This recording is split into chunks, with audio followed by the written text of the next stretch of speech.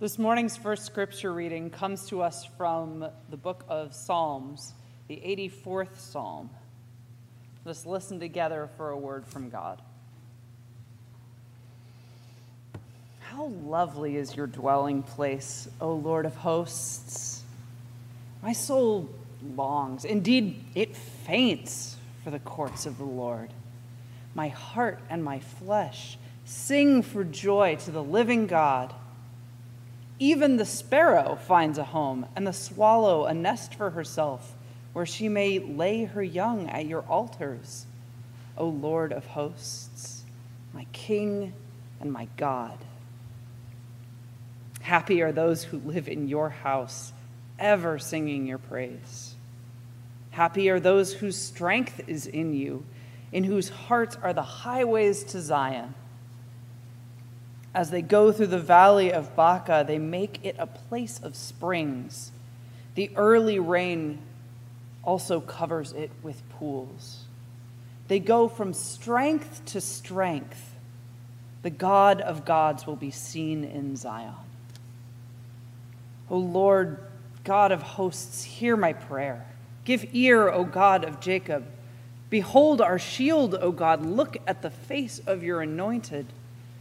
For a day in your courts is better than 1,000 elsewhere. I would rather be a doorkeeper in the house of my God than live in the tents of wickedness. For the Lord God is a sun and shield. He bestows favor and honor. No good thing does the Lord withhold from those who walk uprightly. O Lord of hosts, happy is everyone who trusts in you. The word of the Lord. Thanks be to God.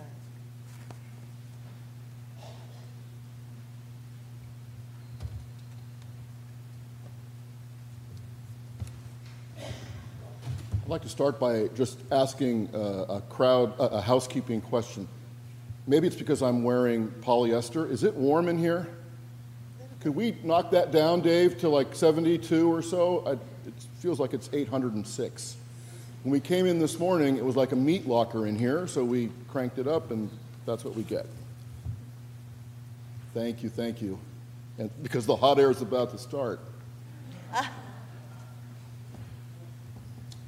fact, speaking of hot air, I'm going to need my bulletin really fast so I can read the text. Okay. Sometimes when you do a children's sermon, you lose things along the way.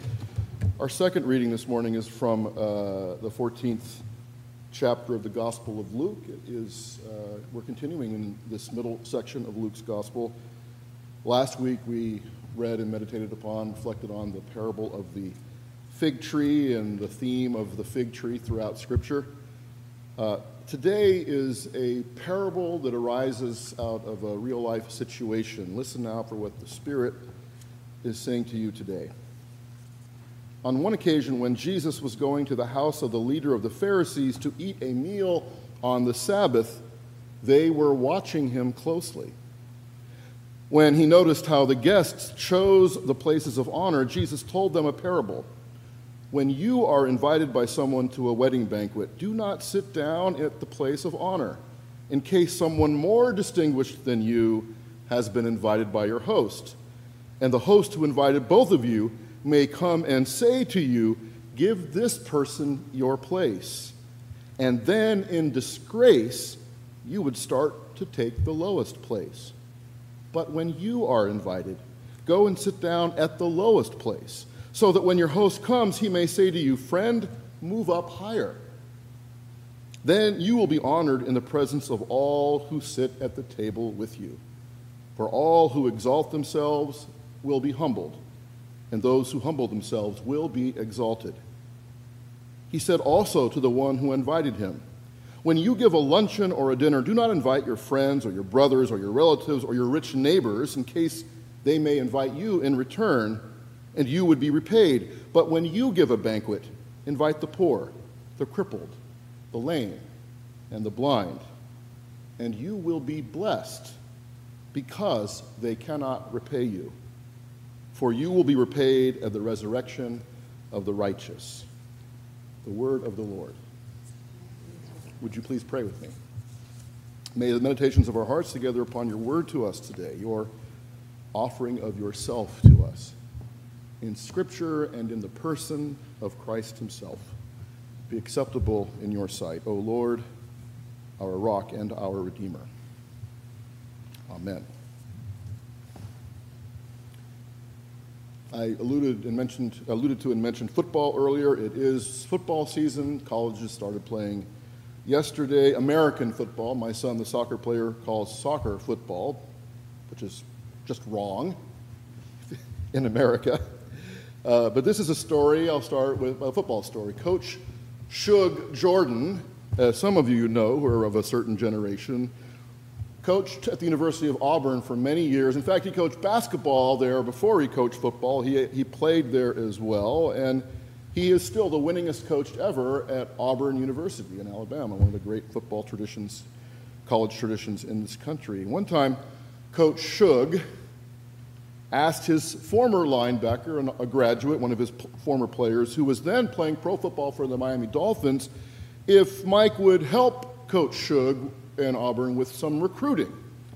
Mike said, "Sure, Coach, whatever you want. What kind of player are you looking for?" The coach said, "Well, Mike, there's that fellow, you knock him down and he just stays down." And Mike said, "We don't want him, do we, Coach?" "No, Mike, that's right. We don't want him." "And then there's that fellow, Mike, well, you knock him down, he gets up, you knock him down again, and then he stays down." And Mike said, "We don't want him either, Coach, do we?" Coach said, "No, Mike, we don't want him. But Mike, there's that other fellow, you knock him down, he gets up. You knock him down, he gets up. You knock him down, he gets up." And Mike said, "That's the guy we want, isn't it, Coach, right?" The coach goes, "No, Mike, we don't want him either. We want the guy who's knocking everybody down." That's the guy we want. That's the guy we want. We want the winner. That's the woman, that's the person we want. That's the one we want to be invited to their house for dinner. We want to sit next to them at the event. They want us to be with them at the cafeteria maybe, or we want to be invited to their wedding reception. We want to be followers on their Instagram account, and we want them to follow us. We want to be friends with them on Facebook, because deep down, it's the winners that we'd all like to be, the kind of people we want to be in our heart of hearts. We think we need to be. We don't want to be seen with the ones who are always being knocked down. We don't want to have sand kicked in our face. We're told we're not supposed to do that. We're supposed to achieve. We're supposed to get out there and win the game. We don't want to be associated with the poor, the crippled, the not so bright, the lame, the blind, the unsuccessful, the frustrated, people with problems. But these are the very people, as we've seen in this text already, that we're encouraged not just to associate with, but to welcome, to embrace, and to spend our time with as Jesus' followers. But it's always been the human condition. It's not new that we want to exalt ourselves, to sort of make ourselves as strong as we can. And I think, from a pastoral perspective, as the world becomes more turbulent and uncertain, that same human condition has really exposed itself now, is more clear than ever before. We like to exalt ourselves, make ourselves feel better about who we are, because that's the one thing we think we can control in a world that is so out of control these days. This morning, look with me at this interesting story in the 14th chapter of Luke about a dinner party at a very prominent Pharisee's house to which Jesus is invited. This Pharisee is obviously an important and wealthy man, and someone who can afford to have a bunch of guests come over and feed them. It's not cheap. When you get an invitation like that, it's going to be heavy. One of those kind of invitations with raised lettering. And when you get one of those that the hors d'oeuvres are going to be good. I love parties like that. I don't even know who it is sometimes, but I go because the food's going to be good. If you play your cards right, maybe you can do some networking at a dinner party like that. Maybe get it sort of upgraded in your professional life. And as the guests arrive at this dinner party, Jesus notices how all of them, the first ones in, start grabbing the best seats close to the host, the traditional places of honor. What we do, we put our jackets over the back of the table, or maybe our cell phone or something we don't really want to lose, but we can sort of risk, because the payoff is to have that really excellent seat. We put that down there, and then we sort of let everybody know that we've got that seat. You're too late. I've already been here. I know how to play this game. I'm someone who belongs here. Jesus is also a guest at this dinner party, and he sees all this, and as he observes, he launches into a parable. I imagine him standing there, not yet having taken his seat. But before we consider that parable, it's really always helpful in any scripture reading, but especially in this case today, to look at the context in which this passage appears. We're in 14 now, chapter 14 of Luke, but in chapter 13, Jesus has pointed out how Jerusalem, the great city of God, the capital of his nation, the centerpiece of his religion, has rejected prophets for generations, for centuries. And that the people of God, his own people, us, have a habit of not listening, even though they hear again and again and again the word and the message that God would give them. So in chapter 13, as a setup to what we're reading today, in 14, listen to the words Jesus says. Strive to enter through the narrow door, because when the owner shuts that door, you're going to stand outside and you're going to knock and you're going to beg the owner to open the door for you, and the owner is going to say, I do not know you. Go away. I think this parable today is in that theme, and this parable is a parable of recognition. It's kind of simple, really. Jesus is telling us right here in Luke how he's going to recognize us, how we should live so that recognition will take place. This is one of mine. How he'll know that we are one of those people. We're not perfect. We don't think we're perfect, but we're trying to stick close to this person, this person who lived a real historical life, who somehow embodied the grace and the love of God more than any other person ever could or did. In this parable, in chapter 14, Luke kicks off a whole series of parables. So before you have this sort of prophetic condemnation of those who will not listen, and afterwards, after this parable today, we have a series of other parables. The parable of the lost coin, the lost sheep, the prodigal son, the rich man and Lazarus, the unjust judge, and the persistent widow. And we put all of these parables together that Jesus tells one after the other, and we get a picture from Jesus himself of how we are to live this life, to walk, this journey that we have to go on, so that we will be recognizable to our God and to ourselves. The ones who take those premium seats at the dinner party, the ones who get there first, put their coats down, their cell phones, their purses, make sure everybody knows that they have made reservations for the best seats in the house, they assume that their quick thinking and decisive action have made them the most important guests at this dinner. But they, Jesus tells us, soon will be embarrassed.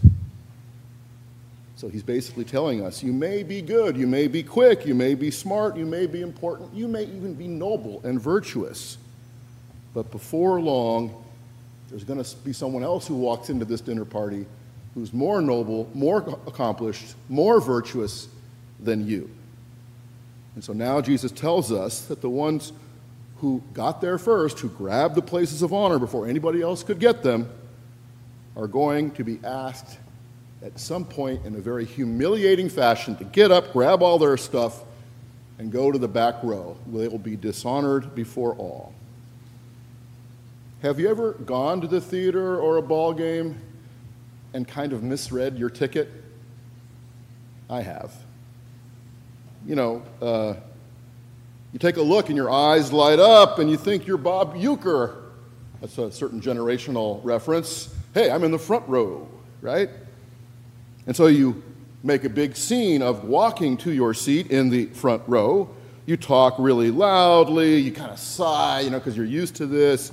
You put your fancy $12 soda in that fancy $12 soda cup holder, and you smile at all the other people around you because we all know that we all belong here. This is the kind of seat I deserve, a fitting of a person of my stature. And then the usher appears and humbly says, sir, can I see your ticket? Mr. Horn, that is not, you're not sitting in seat A1, this is section A1. Your seat is seat triple Z 72 up there. So I've got to grab all my stuff, my large Coke and my jacket and my big giant #1 finger sign, and I have to go way up there where I wish I had binoculars. It is humiliating. We all want other people to see us as deserving of the best seat in the house. Jesus knows that, as he tells his story today. In 4th and 5th grade, I've told this to Anne-Marie a few times, I was first chair clarinet in the school orchestra. I practiced pretty hard until my cheeks hurt. I actually have fond memories of being in the orchestra and being part of making music, but what obviously mattered to me most, much more than my musical career, was being first chair. Because I'm telling you about it right now. It happened about 50 years ago. I'm still like that. Maybe you are at times too. Earlier this summer, I was honored to preside at a wedding of a young man who grew up in this congregation and his bride in the beautiful setting of Burlington, Vermont. Now, Burlington, Vermont is about a 6-something hour drive from here, and I needed to get back on Sunday morning after the Saturday evening wedding. So the family very kindly purchased me a plane ticket. It happens sometimes when I do sort of off-campus weddings. And when we were called to get on the plane for the flight up to Burlington, I was very pleased and surprised to experience something I rarely do. I was in business class, which is essentially first class to me. And so I got on the plane first, which I never do. I'm not in the military. I'm never in group 1. I'm always in group 14, right? And I sat there and smiled condescendingly at the other people who walked onto the plane afterwards. I waited for my hot towel and my real meal and my actual silverware, because that's what I sort of vaguely remember is what actually goes on in first class on the other side of that curtain. I waited, in other words, for what was due to me as a reverend, as a minister of word and sacrament in the Presbyterian Church, parentheses, U period, S period, A period, close parentheses. The problem is, it's a 45-minute flight to Burlington.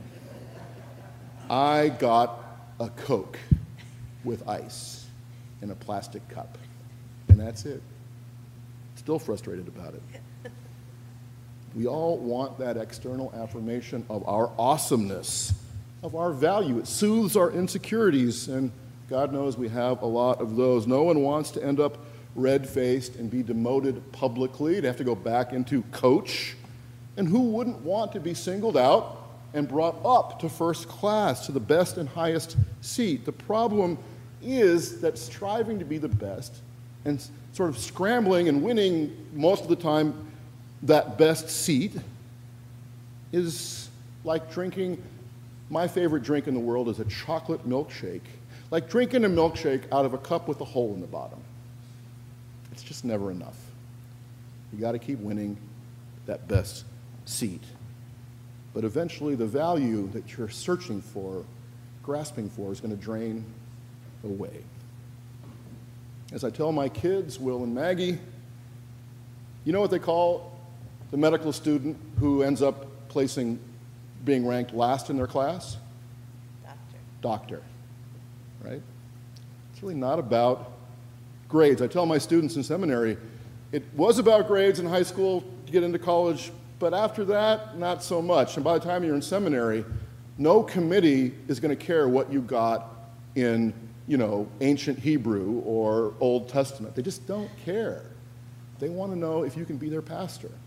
And sometimes the best students aren't the best pastors. The truth is that Jesus, in telling this story, is more shrewd than we might give him credit for in this teaching, which seems simplistic on the surface.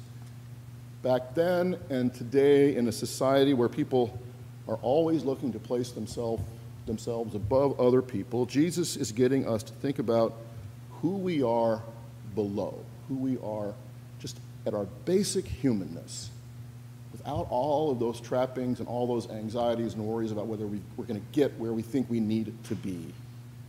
Just who we are, really, and what really, truly matters.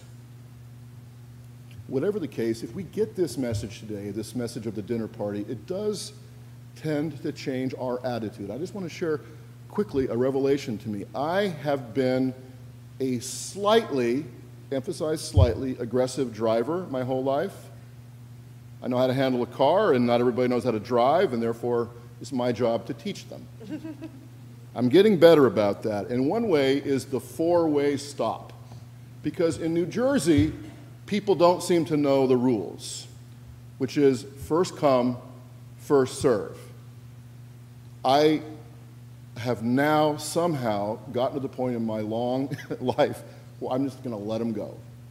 Just let them go. I don't need to win. And it's so liberating. I never really thought I could do it, but I'm just, you know what, go. Just go. I got here first. Please, after you.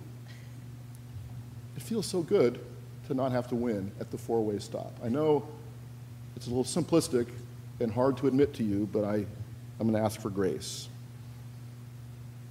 Historians tell the story of Charlemagne, really the greatest Christian ruler of the Middle Ages. After his death, a mighty funeral procession left his castle in France, and when the royal casket arrived at the cemetery with great pomp and circumstance, at the cathedral cemetery, it was met by a local bishop who barred the cathedral door, even to the casket of the great king Charlemagne.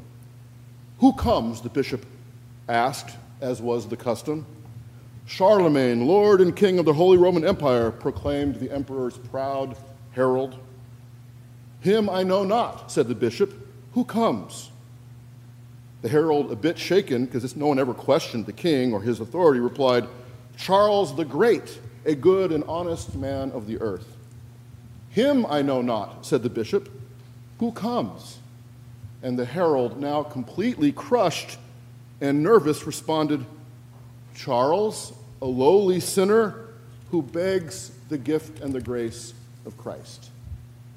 To which the bishop, Christ's representative, responded, "Enter, my son, and receive Christ's gift of life." The point, of course, is that in God's eyes, we're all equally needy and equally precious. Charlemagne, Mother Teresa, Gandhi, you and I, none of us will ever be good enough to force entrance into the presence of God. It is a gift. It's given to us regardless of our qualifications. So maybe we should spend less time focusing on our qualifications and more on that grace, on that gift, which is ours. Mark Trotter, in one of his books, tells the story of Robert Coles, the famous psychiatrist who wrote himself a lot of books, who teaches at Harvard. And when Coles himself was a medical student at Harvard Medical School, he volunteered to go to work at the Catholic Worker, the social service agency and newspaper founded by Dorothy Day, who is actually one of the most amazing people ever, and there's a campaign now to make her a saint, Dorothy Day. So Robert Coles, as a medical student, a Harvard medical student, arrived at the premises of the Catholic Worker, and he asked to see Dorothy Day. He wanted to go right to the top. He was a Harvard medical student, after all, and he went in and saw her sitting in the kitchen, and he saw her sitting at a table talking to someone. And Robert Coles, even then, had enough medical training and know-how to understand that the person she was sitting with was clearly addicted to some kind of dangerous substance and living a difficult, challenging life. He was disheveled. He was obviously a homeless street person. He had problems. Dorothy Day was sitting at the table with him, listening intently to what the man had to say. Now remember this parable that we're looking at today about the banquet and the seats at the table. Dorothy Day, this woman who's probably going to be a saint pretty soon, was at the table with the street person, giving him her full attention. And so she didn't notice when Coles came into the room. So he stood beside the door and waited for her to finish. And when she did finish her conversation with this man, Dorothy Day looked up, and then she noticed Coles, and she said, "Would you like to speak to one of us?" She was famous. The man with her was a nobody, a derelict. You want to speak to one of us? From her point of view, she and that man, just children of God. What a gift that she could live like that, and would that we could as well. For all who exalt themselves will be humbled, and the ones who humble themselves will be exalted. Our quote this morning from Tim Keller that concluded at the beginning of our bulletin will conclude our time together now on this text. Keller wrote, "The Christian gospel is that I am so flawed that Jesus had to die for me, yet I am so loved and valued that Jesus was glad to die for me. This leads to deep humility and deep confidence at the same time. I can't feel superior to anyone, and yet I have nothing to prove to anyone. I do not think more of myself or less of myself. Instead, I think of myself less." When you go to a wedding reception and you look to find your little name, what table you're going to be sitting at. If there are 2 digits or maybe 3 digits, don't worry about it. You're sitting closer to the food, you're sitting closer to the restroom, and you're humbling yourself in a way that's going to allow blessedness for the couple and for you, because you're going to be with God and with your true self. May it be so. Amen.